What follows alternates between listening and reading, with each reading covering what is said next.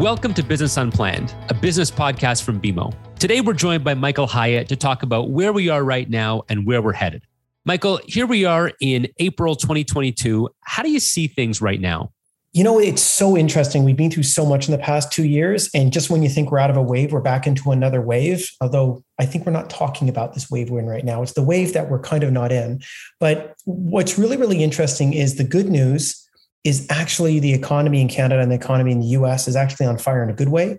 And the bad news is that the economy is on fire in a good way, meaning that, you know, we didn't expect to have this level of unemployment, which is so low. We've had tremendous amounts of stimulus come in. I think we predicted it on our last show. We just had two really big things that hit the market, lots and lots of vaccines and lots of money stimulating the economy. And now the economy is coming back and the federal banks around the world are withdrawing, you know, putting so much stimulus in.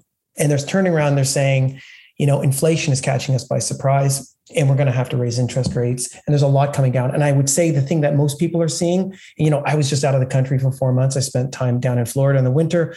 I came back and I was shocked at the price of food here. My Loblaws experience turned into a Whole Foods experience very quickly.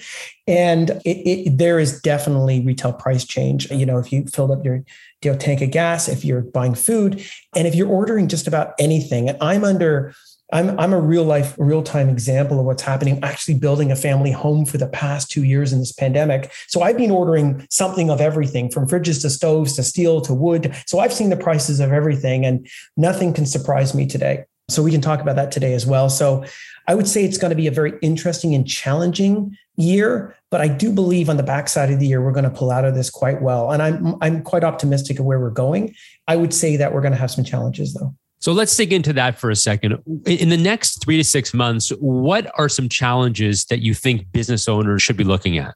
Yeah, it's a really good question. The number one is your supply chain.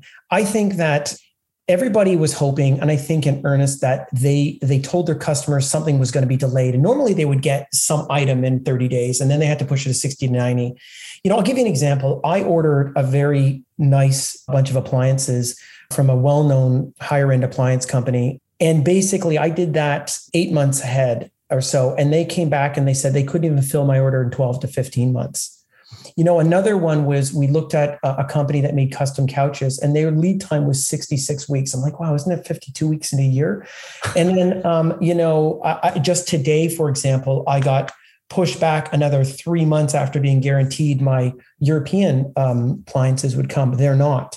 And you can't do much about it. I have a friend who runs a very large food company, does a lot of the foods, the candy, the sweets, the nice desserts, the healthy desserts, if there's such a thing for Whole Foods. And he has shipments he hasn't got in for raw materials since October. So what's been really pushed back is incredible supply chain, and no one can do a lot about it. But what you're going to have to do is set really long expectations right now for clients, because, you know, I could tell you that the way some of these kitchen appliance companies have treated me after kind of guaranteeing me, I just lost faith in the companies and they look incompetent. And I feel kind of bad for them because they're not incompetent. They're obviously great companies, but they have no control on these supply chains right now. And they're really, really bad.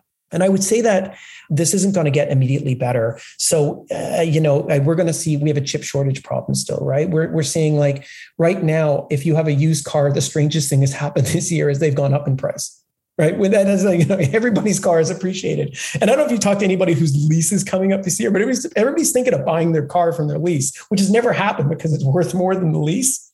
Right. So It's really an interesting time. Everything is kind of upside down, but everything will eventually revert to the mean, meaning it'll come down and eventually used cars will depreciate like they should and everything else.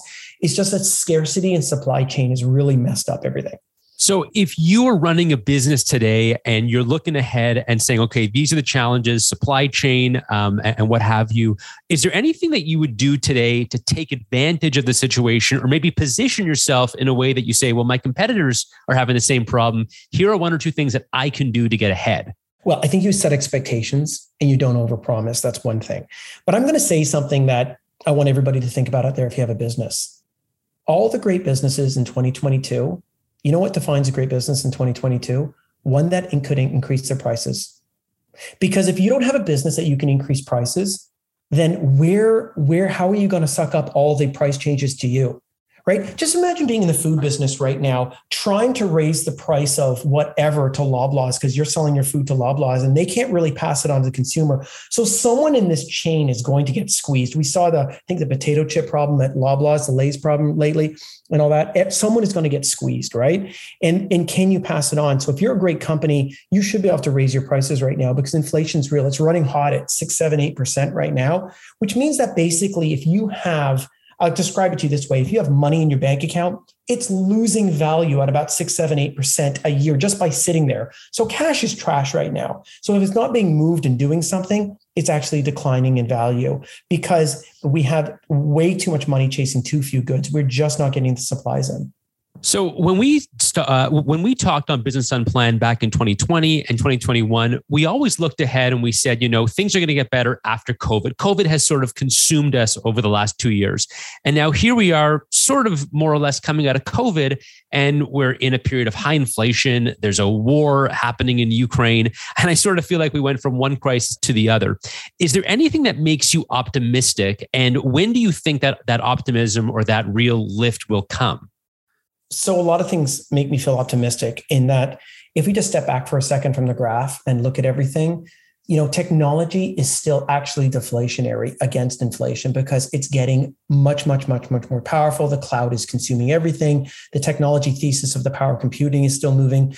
Medicine is getting better and cheaper, even though it looks like it's getting more expensive. There's a lot of things. Artificial intelligence is rolling in. There's a lot of efficiencies in fintech, insurance tech. Everything is kind of rolling in technology the same way. So in a macro sense, I'm very bullish on the way tech is driving all their economies. And I've said it before, I don't think in the future there's going to be fintech or insurance tech or agri-tech. There's just going to be companies that have technologies and everybody's going to adopt artificial intelligence and it's going to consume us and it's going to make everything cheaper, faster, and better and pervasive. And that thesis is still moving. That's what keeps me broadly happy about things. What I would say is that we're in a situation right now, if you want to kind of drill into this year, the Fed, the US Fed, which is kind of the dog and we're the tail and tails don't wag dogs. But the way it works is that they've kind of just admitted, and we talked about this last time, that they're being caught behind the curve.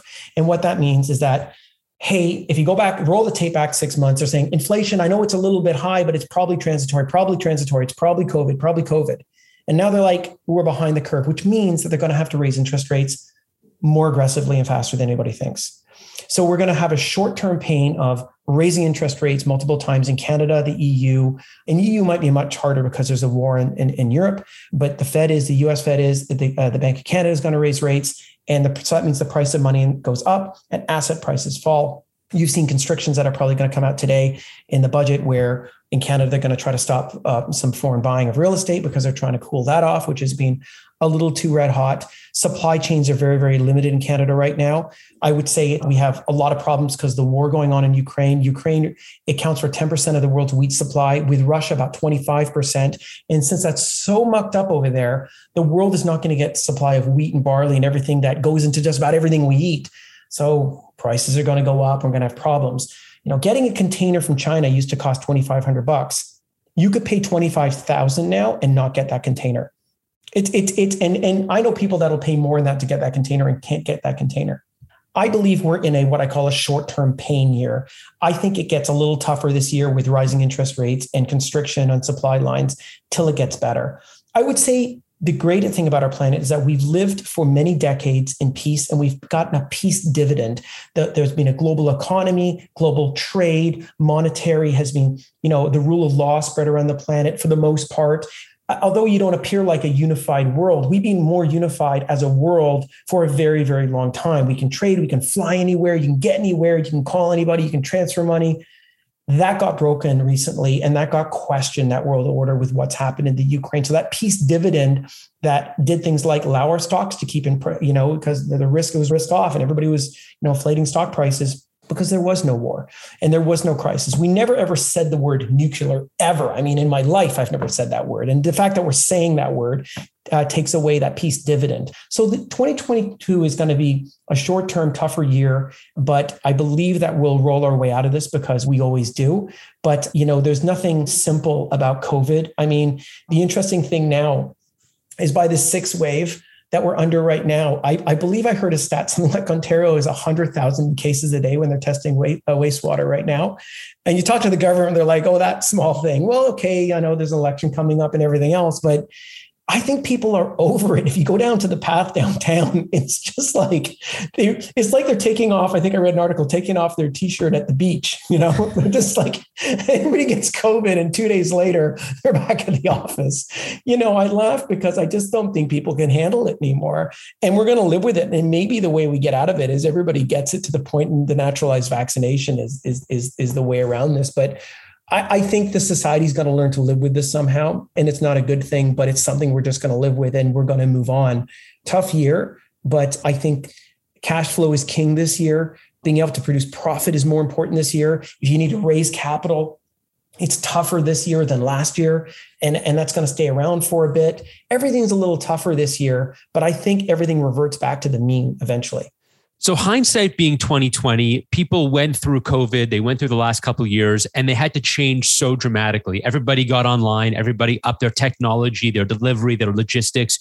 Do you think, looking back, businesses in general are better off for having gone through it? Or do you think it actually put a lot of folks out of business who otherwise would have done fine?